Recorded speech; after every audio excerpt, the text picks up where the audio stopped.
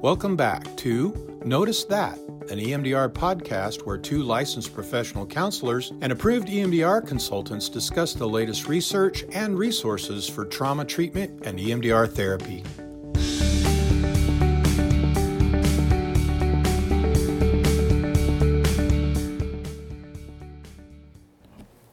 Hello again. Welcome back to Notice That, an EMDR podcast. We are here with part 2 of our Q&A. If you listened to the episode before this, we started in on the Q&A and just got really lost in the details. So we've extended it to 2 parts, but put a little break in the middle. So if you didn't want to listen to all of it at once, you would have that break. So we're going to continue with our questions and kind of diving into a few other important topics. But before we do that, we want to give a shout out to all of our Patreon members. Melissa, you want to go ahead with that? Yeah, so we've got kind of a long list today of new Patreon subscribers. We appreciate that so much, you guys. So thank you to Brandon L. from Virginia, Lauren Collier from South Carolina, Yvonne P., Sandy T. from Maine, and Josephine A. from Maine. Thanks for joining us from Maine, everybody. Nush R. and Heather V., Nicole B., Yvonne P., and Coral P. from Minnesota. Thank you guys so much for subscribing and for joining our community. It's been so much fun to get to know you guys a little bit more and interact with your questions. So one of the cool new developments at Beyond Healing Center that we have been putting a lot of time into and we're very, very, very excited to release is the Mental Health First Aid Kit. This is a resource both for clients and then for therapists to use and to use in their therapy with their clients. This is a resource that exists online. You just would purchase access to it, and once you have access, you can log in anytime and use this resource. You can integrate it into your daily practice of mental health, and it includes 15 guided exercises, videos, worksheets, progress reports, that kind of thing to track your progress in using this tool. And we are very excited to offer to our $20 Patreon members 50% off on this resource. So to get access to that, we're going to go to patreon.com/Beyond Healing Center. And you will find all that you need there. Mm-hmm. Good. And to find the Mental Health First Aid Kit, I don't know if you just mentioned that and I was tuned out or not, but you would visit our website and there's a tab called Courses. And so you select that and you'll find a really easy access to it on there. So you can Click select one that. button. Yes. And it'll pop up there. There's some different promos if you want to purchase packages of multiple kits, and that way you can gift them to other people or even give them to your clients to use. It's a great adjunct to the therapy that you're already providing of something they can do at home just to kind of further enhance their work with you in session. Mm-hmm. Yeah, so. Beautiful resource. We're very excited. Yeah. All right, so time for more questions. Yes. Well, this next one I'm going to read is more of a comment, but I do want to make sure we address it. So I would appreciate hearing more about cognitive interweaves, common stuck places, and interventions, more in ego state work from an EMDR perspective. Mm-hmm.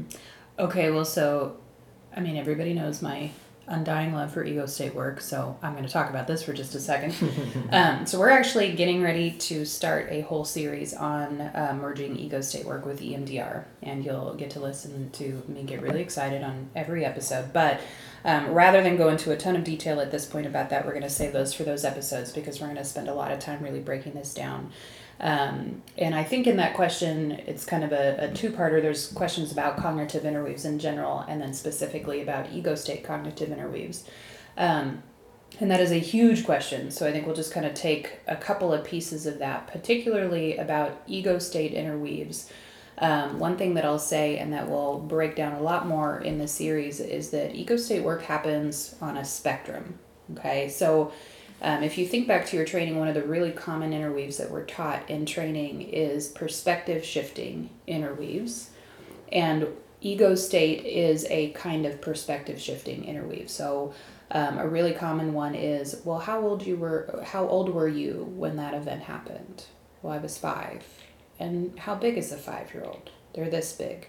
That is like the introductory version of an ego state interweave, because it's asking the person to shift their experience and their perspective into themselves at that age and understand through new eyes, looking back on it. And then ego state work, on the other end of the spectrum is working with folks that present with severe dissociation and DID and things like that, and actually creating a relationship with every part of them and teaching them how to work with relationships in themselves, their adult self with the child selves, and even relationships between the different parts. So as you can imagine, there's a whole lot that happens on that spectrum. Which is why we're going to do a full series on it and really teach you guys what that looks like in an EMDR context. I think another piece that is really relevant with ego state work and EMDR is the parts of the self that are characteristic of a behavior or a symptom or the presentation of a behavior in that way. So one of the things that I love about doing ego state work is that it's so creative, and it gives the client and the therapist a way to navigate the nervous system and what is clean enough to partition off into a part. You can then start working with that directly. So while it is chronological in that you can have parts that are certain ages, you can also have parts that are certain behaviors or certain symptoms, certain difficulties that the client is experiencing. So it's really a beautiful and creative, co-creative even, set of techniques and understandings to start implementing.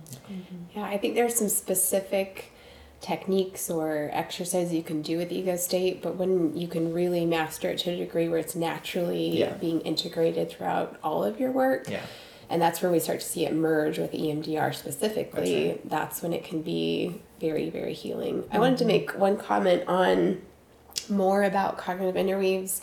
I know trainings you learn, you get like a list of here are the things you say, and this is the interweave you use. At a stuck point. Yes, this is when you bring it in. For myself, one thing I find myself doing is I kind of have my own little dialogue happening in my head as I'm doing a reprocessing session in EMDR of all the things that my gut is noticing, I'm feeling in my body, all the thoughts that are popping in my head, but I hold them in until it feels necessary. Right. And so as that's running in my mind and I'm observing all of these things, when I feel a stuck point, I fall back on my gut. I don't fall back on the list from a training. I fall back on what's my instinct noticing? How do I bring attention to that? How do I connect with that experience with them? Or, in the most concise way, not a long, I am talking about all of this, but in the fewest words, most concise way, which usually for me comes in the form of a very gentle question. I'm curious about this, or have you noticed this? What would it be like if? And those types of phrases. So really a cognitive interweave can be anything. Yes. Literally anything. It can be you shifting in your chair and leaning into them. That's right. Anything that is outside of the standard protocol is technically an interweave. Well, that's what I want to note in what you're saying, Jen, of that the question sort of presupposes a finite list. Yes. Whereas I think what we're saying is expand that to the instrument that is you as the therapist. Yes. And whatever you're going to do is serving as an interweave to navigate a stuck point with a client in their reprocessing. Yeah. One of the kind of internal questions that I find myself asking a lot in those moments is, what is the nervous system in front of me missing? Yeah. What insight are they missing? What experience are they missing? Even what knowledge are they missing that, if they had it, might help them move past whatever this barrier is? And I think, thinking in terms of what is the missing piece to help us narrow in on what to offer, and then always offering the smallest amount of that we can get away with. It is always easier to add more in than to try to take away, a long speech that we've just given that has derailed their process. And so less is more when it comes to interweaving. But really trying to narrow in, like Jen is saying, on what does my gut tell me is the missing piece, and how can I offer that as succinctly as possible? Yeah, I too pay so much attention to the nervous system that in those moments I will ask myself, where are they and how can I meet them there? That means where they are in their nervous system, because as you start to do this processing, their state shifts are so drastic. They're trying to handle the intense emotions and the flooding of memories and the idea that things are shifting inside of them, that they can get lost away from you. So asking yourself, even in a sympathetically activated person, where are you and how can I meet you there? One of the things that I ask is, can you tell me what's happening for you right now? That gives little breadcrumbs into where they are in their process, and then I can more accurately attune and co-regulate, and then we're out of the stuck point and we're back to reprocessing. So So I know for those of you who like the sheet and like structure, and I know that myself just getting trained, that's exactly what I wanted. When do I say what? And how does that move on to the next thing? Script. This may not be an answer that brings you comfort, but hopefully it brings you a lot of space for creativity and really meeting your client and what their needs are specifically. I think, if you do find yourself being, drawn to having a list and something concrete because it feels comforting to you and actually allows you to be more in tune with your clients, because you're not internally panicking about what happens if they get stuck, because I definitely spent a lot of time feeling that way. When you're sitting there and you're listening and they're going along just fine, I actually spend time trying to anticipate stuck points. Yes. And when I anticipate one, or I kind of see one coming down the road, or maybe they're looping right here, I start thinking about what could a potential interweave be, and will actually write it down. And what I often end up with is like a list of, 4 or 5 things that I could say if we hit that stuck point. 9 times out of 10, I never get to share my brilliance with them because they're fine and they don't need it. But it does feel very comforting to know that if we reach that stuck point, I can just look down and already have a list that I've kind of made of here's the ones that I think are going to be the most applicable. You'll find that as you work with people long term, you notice which interweaves work best for them. So take note of that. If this person seems to always respond to body-based interweaves, make a note on the top of their chart for yourself. Use body-based interweaves, because that is going to help you make those decisions really quickly in the moment. Always take note of interweaves that work really well for them, because chances are you're going to need it again later. Yeah, great point. All right, so our next question. She writes in and says, my main modality before learning EMDR has been emotionally focused therapy for couples and individuals, which is more from a bottom-up perspective. There are many places these modalities go together, but I'm finding EMDR is more from a belief-focused perspective, and EFT is more from an emotion up and running. Anything that helps merge these modalities would be so helpful.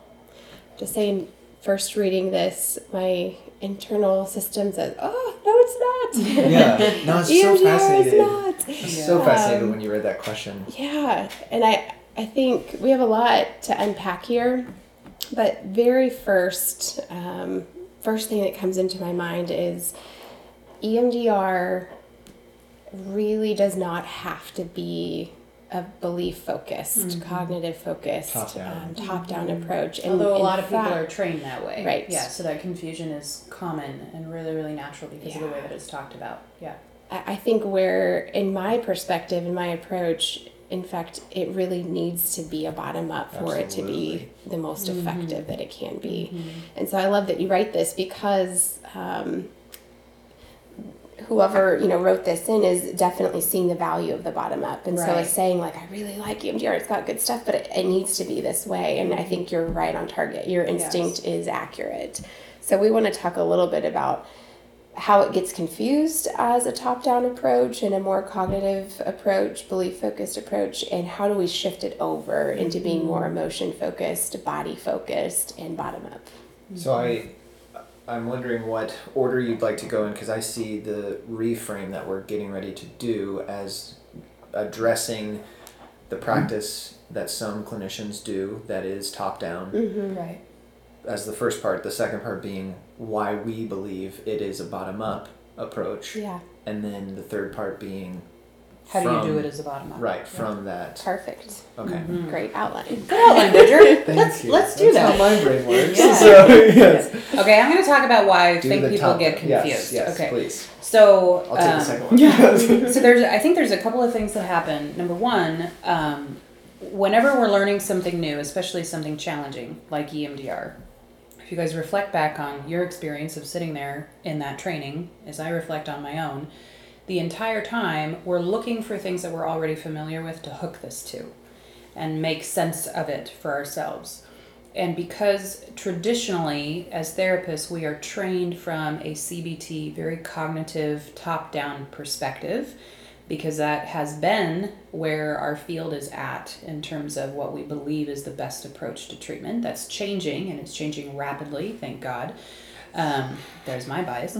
But say it. Yeah, So say for the people in the back. Yeah, so I think what happens is that when we have a heavy focus on CBT in all of our training, when we come into EMDR, we bring that with us. And so we start looking for the things that are familiar. And right there in the protocol, there's a positive cognition and a negative cognition. I'm used to that. Validity of And and isn't that cool? Now I get to measure the validity of the cognition and how true this feels to them and all of that cool stuff. And so there tends to be an overemphasis on that portion, but it is just a portion. And in my experience, it is actually the least important portion.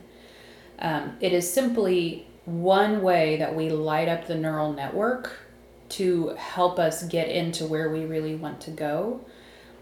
And if we choose you can't see my fingers, but I'm doing scare quotes here, the wrong negative cognition during the assessment phase, I rarely see that become problematic. Every once in a while we'll run into an issue where if we choose the wrong, in scare quotes, positive cognition, we do need to fuss with that a little bit because people will have a hard time attaching to it, and we really do want to install a new way of thinking. However, that is after the reprocessing has already occurred. The minute that we start bilateral stimulation, their negative cognition begins to shift. And therefore, whatever they said was their negative cognition is completely useless to us after that initial assessment phase. We don't care about it anymore at all. Therefore, we do not need to spend a lot of time worrying about, have I chosen the exact perfect one? Because if you think about clients and the way this actually plays out for them, if you hand them that list of negative cognitions, 9 times out of 10 they're going to go, well, there's 3, 4, 5, 9 of these that feel like they apply. Well, so which is the right one? The answer is all or none. And I'm probably frustrating some of you right now. Well, but it's really important. And so tune into that frustration if that's true for you. Yeah. Very much. One thing that I will add to that, I'm sorry, I don't know if you're finished with your thought. Well, I'm never finished, but you can Okay. go and talk. To that piece is the way that it was, even in my training, the way the validity of cognition scale is portrayed and taught to be implemented is to mark progress. Mm-hmm. Our brains, I think, do this, they make an assumption about that posturing that is detrimental to understanding EMDR as a bottom-up approach. Mm-hmm. If you're using the VOC scale to measure progress, that means you're using it to determine whether or not the person is getting better, or if the person is stuck, or etc. How true does this cognition seem to you now? Yeah. Well, there's a problem with that, because in understanding it cognitively, and I don't want to get into the second portion of my outline yet, but understanding the VOC as the indicator of successful treatment will send you down a rabbit trail every single time. Right.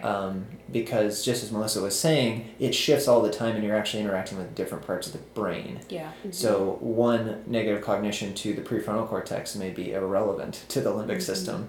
And that's the system that we really need to... Right. Sorry I did get in the second stage. No, It's okay. We'll go there more. But I thought I was going to get to disagree with you for a minute. And I was like really Sorry. excited. Like, I get to disagree. It turns out we agree. But when you were saying, I think it's actually the least important part. For those of you listening who say like, no, I can't accept that. I view it as one of the most important parts of the cognition, because it's a window into the emotion and the body, because we are, or so often our clients are very cognitive based, and they're so detached to their body and their emotions, that it is so significant that we get that negative cognition like opens the door. And oftentimes when they finally identify it and can put words, and we go to that place with them, we get to witness the emotions in front of us and what the body does right there in front of us. But we also don't want to get hung up on it has to be this exact one. It's just a gentle entry point. It is not the only entry point that we have to get hyper focused on. I have to get them to say the exact right words. So I think that's where, a lot of people get hung up, and it can get lost as if we put too much weight on that cognition. But if we can go there and they do identify it, it can be a beautiful entry into what we really are trying to work with, and that is everything under the belief. And Jen, I think like that is such a good clarification. The one way of thinking about the positive cognition and the negative cognition in the assessment phase of EMDR is that these are really useful handles for us to grab onto, but they are not the point. The point is that I am using this handle to gain access to what is happening underneath in the system. Right. And if we stop there and we think that if I just create a new handle, that is good treatment, then we will have to do much, much more work to make the same amount of gains, or maybe not actually see the kind of spontaneous state shifting that we really want out of EMDR. If you think about how the script actually goes in the assessment phase, the point of asking about the negative cognition and the positive cognition is not to figure out what does a client believe. It is to activate their nervous system.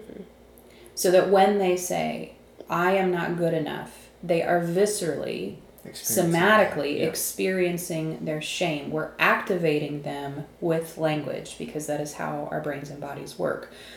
The point is the activation.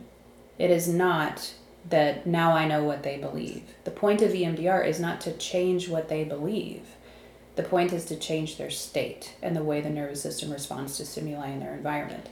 And I think that clarification and putting cognition as just one handle or one door, the way you said it is, I think is really helpful too. But it's not the point of what we're doing. Yeah. And if we get lost in the negotiation of what that belief is, we're basically pulling them out of their activation back into their prefrontal cortex, into a discussion. That's right. Which is why, and I think this is an excellent transition to the second part of the outline, because this is why EMDR, from our understanding, is a bottom-up approach. Even in the way that you're interacting with the person, their entire brain, EMDR is necessarily going bottom up. It's not interacting with the prefrontal cortex. It's not saying what's in there and how are you organizing what has happened to you and what sense are you making of it. We actually have to go into each memory and understand, or each memory network, and understand what physiologically happened to the person and how are we going to reintegrate that into a future template or a more stable present moment. And the cognitive restoring happens spontaneously. Yes, it's no work on your... No, we're not feeding them a story. They're not cognitively creating a new story. They are experiencing the emergence of a new story because their state is shifting. So necessarily, it may be different than what originally was. What would you like to believe about yourself now? Right. It often changes. Yes. Yeah. Does something, and that's why in the script you say, does something else fit better now? Yeah. Because the body is going to tell you what it wants to know about itself and what it wants to understand about itself. That's right. And if you're arguing, or if you're, partitioning that off into, well, that wasn't the original, or we need to be exact on this, you've lost the point. It's not about the specifics, it's about the affective state. Right. And the words triggering that affective state. That's right. Yeah. Yes. So clearly, we have a lot of opinions about cognitions in EMDR. Absolutely right. That's a really important question. Yeah, I think cart before the horse sort of gives the analogy. Cognition comes after. Yeah. Let it tell you the story once it's completed. Yeah, the other portion of her question was about, merging EFT and EMDR. And I think the simple answer to that is yes, please. Beautiful. It is just a beautiful combination. All of the things that you do in EFT can be enhanced with EMDR. You know, all of the skills that they're learning in EFT, as they experience them in their nervous system, we can then further install that in the same way that we would install a resource. The other option to consider is that as you're going through your EFT process, find points where you can introduce bilateral stimulation to enhance the shifting that occurs with EFT, the state shifting, as the emotions are experienced in new ways, given permission to be experienced. Yeah, their autonomy and exercising the choice. Yes, all of that. And so as they're experiencing those new ways, we can use BLS and EMDR to come in there and really enhance that. I think from an EMDR approach perspective, EFT would fit so beautifully as a resource. Not just, I always say this, I feel like I say it over and over again, but not just as like a standard resource, like, oh, I do 1 or 2 sessions of that and then EFTs, check the box, done, we move on.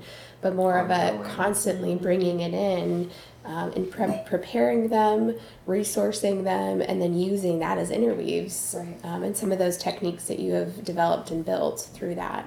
When you're looking at specifically with couples, EMDR with couples can be truly incredible. It's a sticky thing to navigate, but if you can do it, it's really, really amazing. And I think EFT in that way is just a kind of another lens to view the work of EMDR through, that we want it to be EMDR with an EFT kind of approach. So we're really looking at the client experiencing this together and tuning into the other person's emotions and their state as they work through this target.